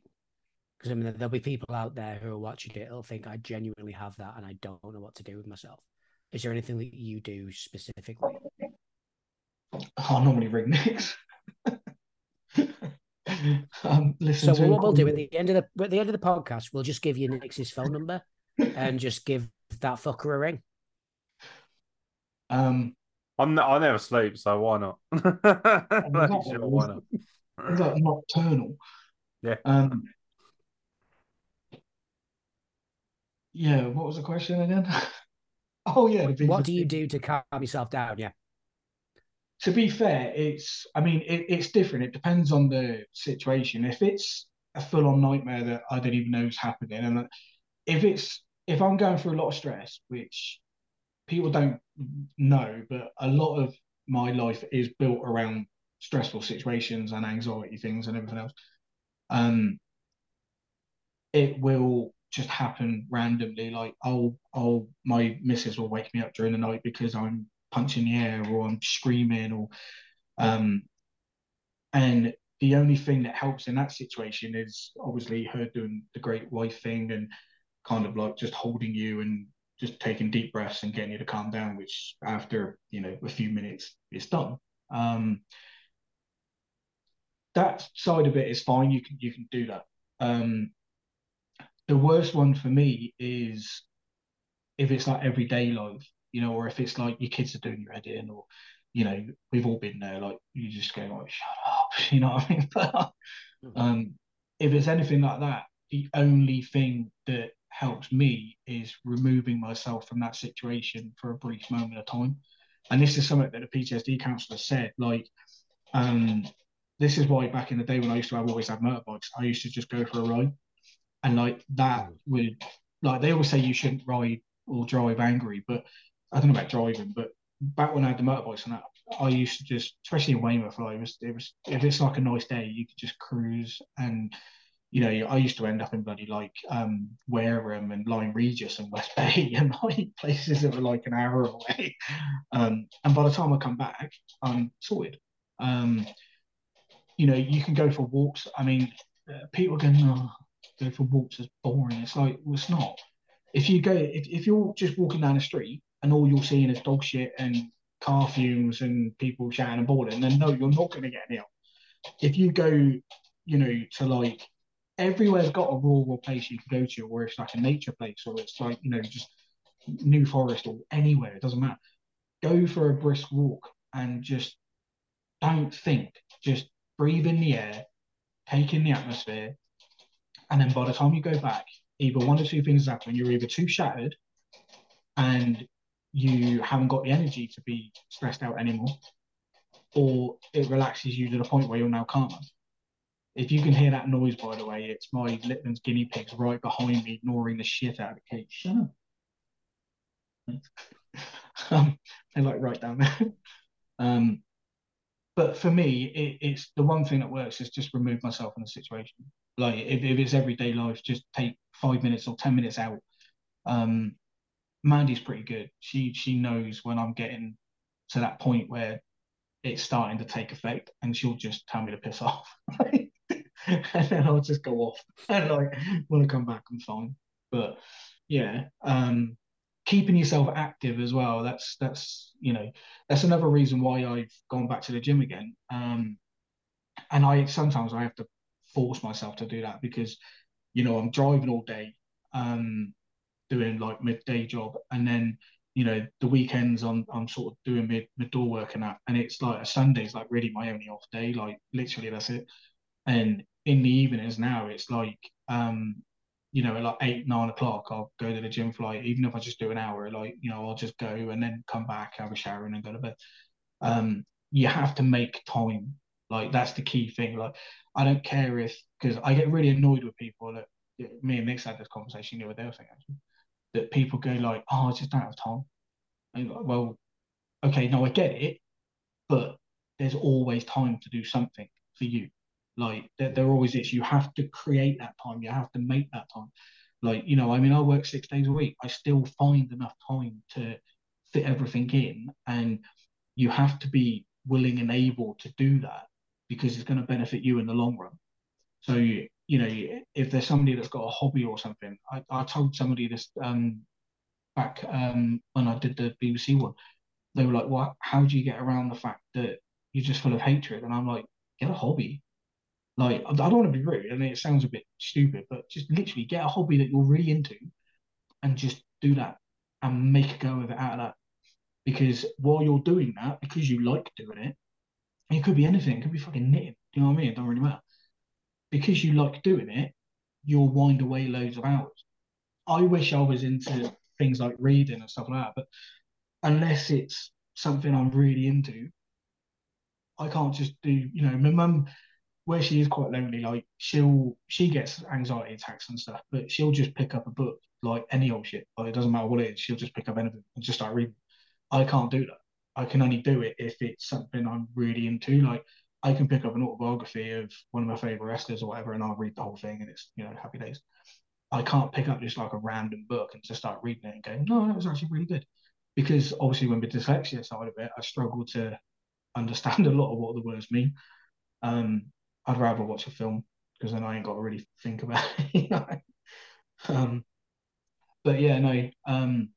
Take yourself out of the situation for a brief moment of time to just settle everything down, and then you go back in and you see things in a bit of a different light.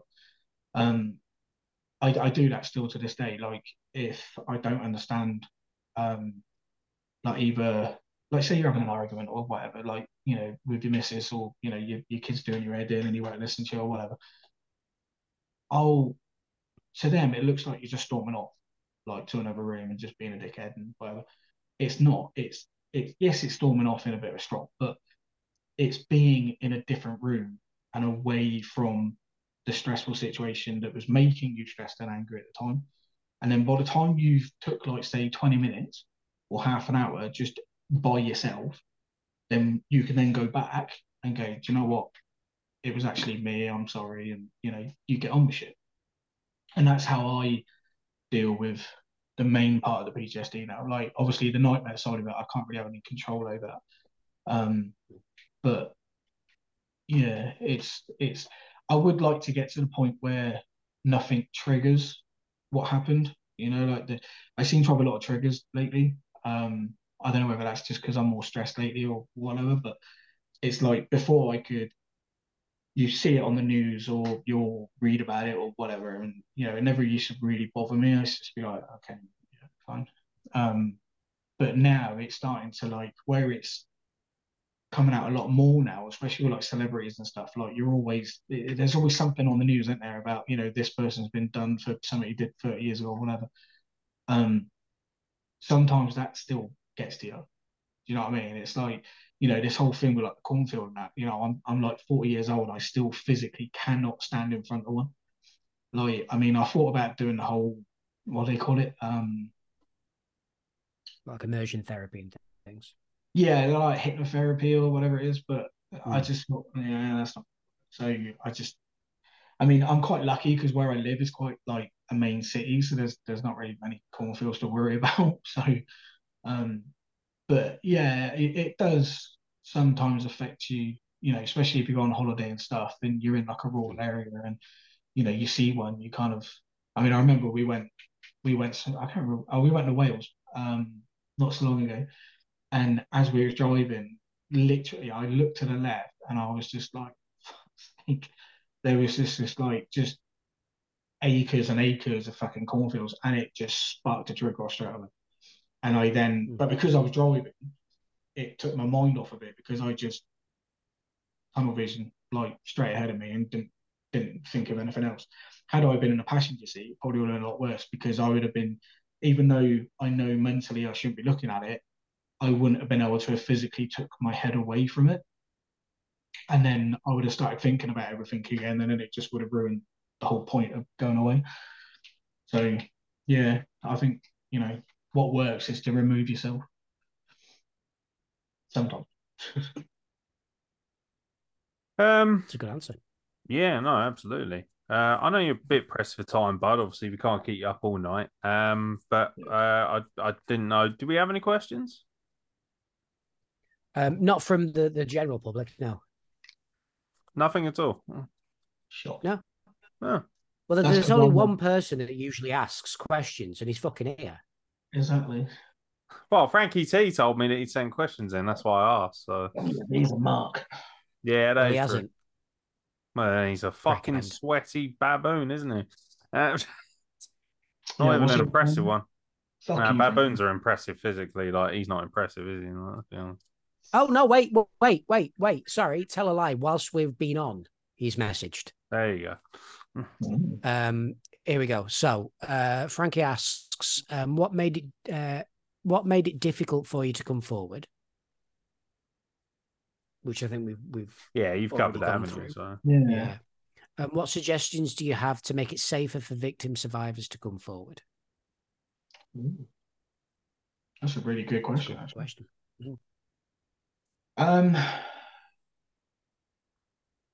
I think kind of what we went over earlier, like if there was a stronger, sort of bigger support network rather than individual, because if you notice, there's always like individual support networks for that individual thing that's happened. But in my case, it was like multiple things, which kind of added to the PTSD. So it wasn't just the assault side of it; it was the parents and the upbringing and everything else. So yeah, I think if there's more, like if there's more support for the beginning side of it and to be taken seriously, because that's one thing I noticed when I went through the process. It was a long fucking process, and it is like, especially the PTSD side of it. Like they say it's like a 16-step program, which is basically like 16 meetings, and they're like an hour meeting at a time. But there's like, there could be like a month gap before your next one, or like 2 or 3 week gap. And by the time you go back to them, what I found was a lot of the time they were just reiterating like what you'd done on the last one. Or with one of the counsellors I went to, they were more concerned with what's going on now, which is why I really didn't get on well with her because, I mean, she's probably a nice person, but she was more like, so what's been happening lately? It's like, well, I don't really give a shit about what's happened lately because that's not what I'm here for. I'm here for what happened. And it wasn't until I think I was kind of like nearly at the end of it when they actually sat down and said, right, go through what happened. And there must be a reason of why they do it like that. But to me, that just seems really stupid because you're like prolonging actually talking to someone about like details about what happened. I think if you do that at the beginning, well, not right at the first, meeting, but within a certain amount of time, surely that builds up your own confidence to actually like go through it in more depth as time goes on. I think a lot of it was like, so what's been happening from the last time we met to this time. And it's like, well, and then by the time you've gone through all that, the hour's done and they're booting you out the door.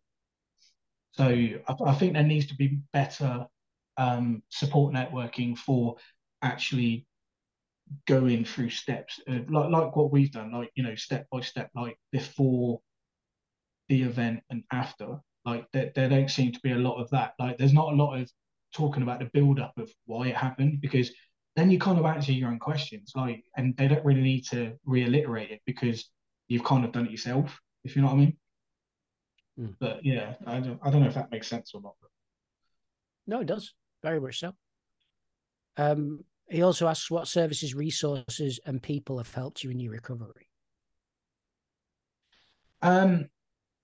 Obviously, Steps to Wellbeing were a big part of the help. To be fair, I'd recommend going and seeing them. And also, to be fair, I've got to give it to them. Like the way that they did it, when the guy from the obviously I don't know if I can say his name, but when the guy from the BBC actually approached me and I actually approached him about doing that show off of something that was completely non-related from work. We was all striking, like, and I did an interview for the job, and then when we actually sat down and went through it, he actually said this is relatable to him personally, and then he's still to this day a friend of mine now, and the presenter of it, he was so they could have they could have done it, and they could have not done it in the way that they did. Like they were very helpful. They were, that he came out to my house and was very mindful about what was around, and we can't show this or we can't say this or whatever. Um, Obviously, what got him more interested was the whole wrestling thing because it's an unusual thing for people to be doing. And yeah, it was that was the start of it, and then from that, um, I can't remember the guy's name. I don't want to say his ring name because I don't like doing that. But there was another one that I was put in contact with. I mean, it was called 1310, was it, or something like that. And I've still got the video of it that he sent me. And he approached me, guy named Joe, and literally he was doing a sort of like real life documentary about um X amount of people, men and women, that had been through similar traumatic experiences, and that was unbelievable and very overwhelming. Like we went to his house, and it was quite well done. You sit in front of a green screen, and the guy's got a camera, and then they ask you questions, and they kind of interview you. And and I was the only bloke. Like that was what I felt was a bit disappointing in a way. Not for an, I just felt like if there was like half and half, it would have made me feel better because then I would have felt like maybe blokes are listening because I don't think they do. Like, I mean, we generally blokes don't listen. But Shall we say that again? yeah, exactly. I'll give you that. And I'm glad you got that. there's always one, isn't there? It's always him, yeah. Yeah. It has to be me. But yeah, and that was another one that I did that was similar to the BBC one where they would talk about what you've been through, and that's where I met one of the women that had been a victim, and she was telling me her story, and I completely broke down when she was telling me her story because I thought mine was bad, but the things she was telling me I didn't think was even possible for somebody to go through. Um, and then she would then message me every now and again when she's on a downer, um, but she wanted the help because she felt like she went down a wrong path, and I went, there's never a wrong path, it's just the path that you choose that helps you. But her path that she thought was gonna help her in the long run wouldn't, and this is what I try getting through to her. Like she turned to alcoholism. I don't know if that's the right word or she was basically doing drugs, drinking every minute. And I said, look, she was doing all of that to literally kill the pain that she was still going through what happened. And it wasn't until she literally had nothing, and and she don't live nowhere near me, so I couldn't even physically help her. I just said to her like, "What do you want?" And she was like, "What do you mean?" And I went, "What do you want? Like, what do you want out of your life?" And she went, "Well, I know I want to do better." And I said, "There's your answer. Stop listening to other people. Stop listening to the kind of the demon on your shoulder saying, do these drugs and drink all of this, and because it will kill the pain and kill your mind of what went on." I said, you need to kind of fight the conversation about it all to be able to get through it the other side, which is what I did. Um, but you're never 100% cured, and until you until you realize that, you can only then plan what you want to do moving forward. So I said, the path you're going down right now is only going to do one thing. It's going to kill you because you can't keep doing that at your age without it affecting you physically. I said, stop all of that, go and get the help and the treatment for the alcohol and the drugs and everything else. Then, because that's more serious at the moment, because that's what's physically going to harm you. Once you've got that nipped in the bud, then you then start the process of going through the mental side of it. And it's just reiterating to people that it's not a quick fix. Like, it's not. I mean, this is what's so messed up is that the act of what happened, even to me, wasn't that long in sort of minutes, if you know what I mean.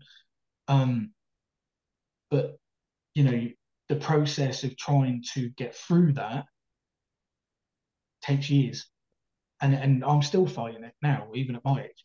You know, and it happened, you know, X amount of years ago. But the process is a long and windy process. But at some point, you will get to the point where, and this is what I said to her, that you will get to that stage where it's not now affecting you as much and you can live everyday life and you can be who you want to be and you can do what you want to do. So yeah. Come on. Well, thanks for that, Frankie, as well. Nix, is there anything you want to ask? No, not really. No, just very grateful that you spend that amount of time talking about it. You know, it's not waffle on too much. Yeah, like, you know, it's hopefully it's provided some sort of closure or therapy for you at least, mate. But yeah, no, I'm just incredibly thankful that you gave us your time as always, bud. Same. Yeah, there's always a space for conversation. I think anyone watching, myself included, who have been through this kind of stuff, it's you know, it's important that you speak to people. I'm very much, I echo what Robbie said about the whole victim thing. Like, you know, there's nothing wrong with the fact that you've been a victim in the moment, but it's important that you don't you don't want to be a victim your whole life. You just don't. Like, I don't like the word either. I don't like being called a victim. Like, survivor is a good word because that's what you're doing is you're surviving, and through surviving you can then go on and live a really healthy life. It's important to yourself, not to anybody else, to yourself, that you find strength in being a survivor, not a victim. That's just my personal opinion. I understand it's very difficult, and for some people it takes a lot longer to get to that point. You know, I was very lucky, found a lot of strength early on. Some people don't. It takes a long time, but you have to find it eventually. You know, you should not allow the beauty of what is your gift of life to be ruined existentially for the remainder of your time here by that unfortunate incident. So, yeah, like we say, we'll leave numbers, contact details, things of that nature. If you're really affected by anything or you feel like this has kind of helped, you know, boost your sort of strength to speak to the right people, and that, we'll make sure there's plenty of details of people you can contact. Anything you want to add, Mark? Just so the charity the organisation, sorry, that Robbie was talking about, they do have a website, steps2wellbeing.co.uk, if you are around that area. If you're not, do go to the NHS website, and there is a lot of stuff on there for anyone that needs that. One question I've got before we go, Robbie, and a lot of people are genuinely thinking this. What is your best one-off films? What's my best one? What's your best one-off films? What's my best film? Yeah. Oh, I heard you say one off. I was like, are we talking overall or sort of childhood movie? Yeah. No, best one. Best up there as what's the greatest movie of all time? Yeah. He just asked it in a really northern way. Can I do like my fave five? Yeah, of course, man. Yeah, of course you fucking can. So, The Goonies. Beautiful. Which I grew up watching. Go figure this one. There's a film called Stone Cold, and if you've never seen it, watch it. It is, oh my god, it's unbelievable. What's the name of that American footballer that was like in Longest Yard? Is it not Bob Sapp? the American footballer? He's quite well famous American footballer. It was in Longest Yard as well. He was one of the Which guards. one? The modern Longest Yard or the original? No, the modern one with Adam Sandler. Oh my God, there was quite a few American footballers Yeah, in that one there. that Yeah, sounds right. no. Oh, I can't remember any, but if you see, I managed to find it after years on DVD. It's basically it's a biker film. Like I went through years of just worshipping biker films. Um, and it's this guy that's like an FBI agent, and he goes undercover in this like massive Hell's Angels gang where they're like killing people left, right, and center. But I'm not selling it very well, but it's called Stone Cold, but it's the fucking greatest film ever. Um, so yeah, so there's Goonies, that one, and then Labyrinth is my like go-to film ever. Like if I had to like if I was gonna die tomorrow and they said you can have one film, it will be Labyrinth. Wow. So there you go. Good answer. It's a good answer. One of my favorite bits about this whole thing. So this has been an amazing chat. So thank you so much, Robbie, for doing this. Thank you for having me on. Genuinely cannot describe to you how amazing a person you are for just coming on this and talking to us. One of my favorite bits of this podcast, though, was just when I asked the question about the film, was Nix's face of going, "Oh, you fucking prick." I'm Just so Well, used thinking to of it the now. Like, absolute bell end. he he is. probably He's one thought I of. was going to say Mark's one of fucking those Toy Story guys. or Like, he's something. amazing. Like, it doesn't matter what the context of the moment is. Like, like when you consider all the, the deep and the emotional, traumatic things that we spoke about, and he opens it up by talking about, the whole. It's just Mark in a nutshell, unfortunately. But luckily we We've got to can't do take it both offense to ways. him because he's a giant egg. So it's all good. It's all right, mate. He calls me a potato. Everyone's dead, Dave. It's fine. No, yeah. Less said about Goonies, the better, I think. But yeah, no, it's yeah, that's the thing. Like, hopefully, people have no, they won't have enjoyed it, and I don't want them to enjoy it. But I hope they found solace or information or education or a form of strength in what they've heard tonight. That's the most important thing. But yeah, I mean, if you want to come back on, mate, and talk about something a little bit more lighter, if you want to come back on and share your wrestling You're more than journey welcome. again, More than welcome. absolutely. Like, it's not, it Oh, doesn't that's have to right. be, Well, yeah, I've got some right blinding ones, but come on and tell us all Let's do about it. I your. don't think the dinosaurs will like it too much. But No, they'll well, like me you've anyway. upset enough people on WrestlePlug as it is, so you know. Fuck them. But no, we genuinely appreciate you. You're an amazing human being. And thank you so much for coming on with us. If anyone out there is affected, as I said, go to the NHS website. There's a lot of things on there. If you want to just chat to us, email us, silentdeathmachine@gmail.com, where you can talk to us. If you want to have something said on the podcast, if you want to open up a bit on there, we're more than welcome to say it on here. If you just want someone to reply to you and say that you're fine and you're doing all right, then we'll do that as well. All of it will be anonymous if you do need it. One big thing I will say from my point of view is if you are out there thinking that something is wrong with you, you're not. You are fine and you're doing really well. So well done. And to you, Robbie, again, as I say, thank you very much. Thank you. Next, I'll let you close it off because otherwise I'll spoil Why? Why? What's the matter, mate? You're not capable of closing a podcast. I'm capable of it, but you know what I'll do? Well, we know how our endings normally work. I feel Yeah, what I no, do. one thing I will say What before we you wrap it up is I get loads of people coming up to me saying like they like the podcast or they wish they could send something in. We're not gonna like throw your name out there if you don't want to. It's anonymous and things like that. And like, you know what? Like, don't tell me how you want to send stuff into the pod. Just fucking do it. Or shut up. Yes. And if you don't want, genuinely, if you think for a second that we're gonna say your name, or if you're worried about anything like that, at the beginning of the email, just say, "I want this to be anonymous." Yeah. You don't even We're need not to sign offended by your that name at at the all. bottom. No. We're not going to say your email address. You're not going to say the name that comes on the email. We will just say we have had an email and we will read it if you want us to. We're not those type of people. We're dickheads, but we're not that bad. but also just on a sort of end note, that people like all our friends and people that know all three of us, guys, please start sharing this. I'm not just saying this to plug this because I'm on it, but I do it all the time. Like this is so much of a revelation. Like this is what I said to you Nick the other day. I've said to my wife as well. Like it's so refreshing that it's a podcast that, and I know there's loads out there, but um, you know, you always talk about present day, sorry, life situations. And at the moment where it is bleak and fucking, life's just moody all the time at the moment with like, either worrying about finances or worrying about whatever.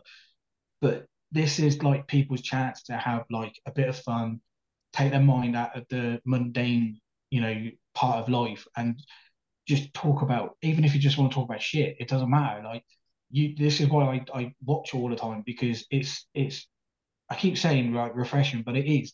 This is like the only really podcast that I will listen to now that's non wrestling related because you talk about realism, you talk about real events, or you talk about real things that's happening, and you put a different spin on it. And even though you two don't always agree on a lot of it, that's fun to watch the two different opinions sort of battling it out type thing.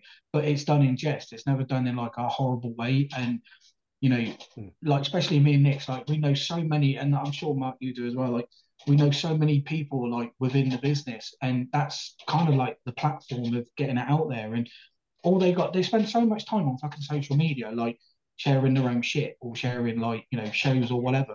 Stop doing that and just take 2 seconds to share the Silent and Death Machine podcast. That's all they got to do is to share it and subscribe to it because it is. I said this before I even came on. Like the first show I watched, I was blown away by it because you're doing great work and you should have shitloads more subscribers than what you have, and people should be sharing it all over the place. So if you're not fucking sharing it, do it. Thanks, man. That means a lot. Yeah, don't get me started on people who won't share anyone's shit, but I say yeah, they're happy to share like 15. They're happy to share 15 fucking videos of cats being dumped in a bin, but they don't want to share someone's actual hard work. Fuck off. Those people drive me mad. Absolutely mad. I don't know. Have you ever tried to pick up a cat that doesn't want to be picked up? It's going to be fucking hard to put that fucker in a bin. No, normally I just kill them first. No need for that. What do you mean no need for that? Cats are shit. No, they're not. I'm not having this fucking argument with you again. No, of course, yeah, but you're in Morecambe. That's like an area of destitution and misery. You need something to keep yourself busy, so the cat probably helps. Like the cat probably has better status than you do. Like probably easier for a cat to get a mortgage in Morecambe. I wouldn't know. Like my wife, my cat fucked off. That might be the funniest thing I've ever heard you say in my life. Genuinely, right. This is going to be a fucking bugbear of mine, right? Yeah. I don't like to kind of shit on my ex because I really like her. We really got on well. We're best friends. We still co-parent. It's just one of those things that it didn't work out. But when we were together, she said she wanted a cat. I said, we're not getting a cat yet. She went, no, we need a cat. I said, we don't need a cat. We need a cat. I said, right, I'll go up and see the cat. We went up and saw the cat. I said, yeah, it's a nice cat. She goes, right. And then basically emotionally blackmailed me into getting this fucking cat, right? And I thought, right, we've got the cat. It'll shut her the fuck up. Then she said, oh, I've seen another cat on there. That's the brother of the one we've got. I went, oh, really? That's nice. We're not getting another fucking cat. So you would if you loved me. Well, I do love you, and we're not getting another fucking cat. I come home one day, and there's another fucking cat in my house, right? And then a year later, she fucks off. And then literally 2 years later, both of the cats fuck off as well. They just piss off to other people's houses. No, they go to other people's houses. See what I mean? You make an argument for me. Your cats up and left you. They didn't. It's not like somebody came around and said, it's not like your ex came around and said, I'll have the cats. Literally what happened here is your cats went, you're that much of a dickhead, we're leaving. We're going to rock up at the neighbours or whatever it might be. So now it says up to fucked off. Imagine what it's like for me having to sit here for 2 hours every week listening to this bell cheese, looking like a fucking half-dressed baby bell, giving it the largin. Right, ridiculous. There he goes. There he goes. that has to be the best description ever. Unbelievable. I feel like a really warped marriage guidance counsellor right now. Yeah, right. Yeah, welcome to the average workings I of our kind of got it podcast. here and here. It's like, okay. People need a distraction. They've had too much seriousness from us, I think. So, you know, Very but true. I cannot believe your cat. I want to delve into that next week. I want full details as to how your cat's just decided one day. Do you know what? Fuck off. Just left. That's incredible. It's like anything else. It's like any other woman, which is, well, my first one anyway. I think my other one got stolen. But my first one was basically just given tuna. They were given some other meat and they fucked off, which says everything you need to know about women. They're both female cats. The first one was, the other one wasn't. Yeah. I think the male one got nabbed. That's No, depressing, that's isn't just it? what I told you. Yeah. Oh well. Here's what I'm it is. basically unlovable. You just get a dog like everyone else. Yeah. Yeah, but They're better. They are, but they're A dog won't just fuck off though. Yeah. No, but they're a bit fucking needy, eh? Well, so's a cat. I've Every got time to. you sit on the fucking So are sofa, it you. jumps on. No, but I'm happy with that. They'll jump on and they'll just sit there, and that's fine. But I mean, like, I've got 2 kids. They're fucking needy enough as it is. I'm not gonna have a third one. Fair. Can't really argue with I'm trying to work out what I want less, kids or cats. that. Dude, I Both think of you them. can have either, to be fair. Yeah, Fucking see, hell. even you know. Yeah, both of them are shit. Both of them are shit. Yeah. Both of them shit in trays. It's unnecessary. I don't even think you should have like a goldfish or anything, because fucking hell. Nah. Can't be trusted. Too psychopathic, mate. Just a massive sociopath. I'll just fucking murder everything inside. I don't care. So yeah.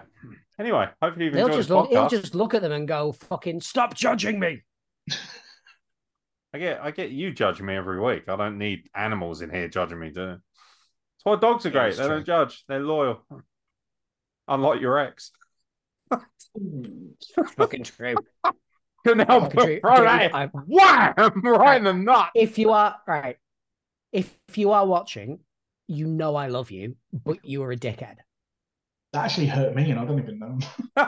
I'll behave. You're sitting there thinking, oh, Nick's is wrecking on somebody else. I'm well happy. That's why you love this podcast so much, because I found myself a new punching bag. Yeah. And then I go back to the wrestle plug if I want a bit of reality. Yeah, exactly. It's fucking wrestle plug's dying a death at the moment because Cameron Anderson can't be asked to turn up for work, the lazy little fuck. Wow. What a cunt. Yeah, but what, you watch them all beg for a gig at WrestlePlug Pro? You watch them. Oh yeah. Little rats. Yeah. Tanvir and the toaster in the bath match. That'd be good stuff. I mean, I'd watch it. I wouldn't be happy about it, but I'd watch it. Let's not act like we're not all aroused by the prospect. So yeah. What, of Tanvir in a bath? Yeah, of course. I don't know. I'll be honest with you. 6 months ago, I'd have gone no. Now, yeah. I think I'd rather see. Got pretty bad over the last 6 months, hasn't it? Fucking hell. 6 months ago, you know, he had standards. Now he's like, yeah, fuck it, I'll take it. Tanvir in a bath. Mate, it's been nearly 4 years. Jesus Christ.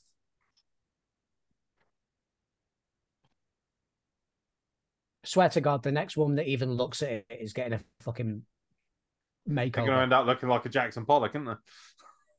No, they're not. Like they're going to look like his a nice radio. bun. No, they're not. It's not. They're just going to look like an iced bun. She's going to fucking cover the face.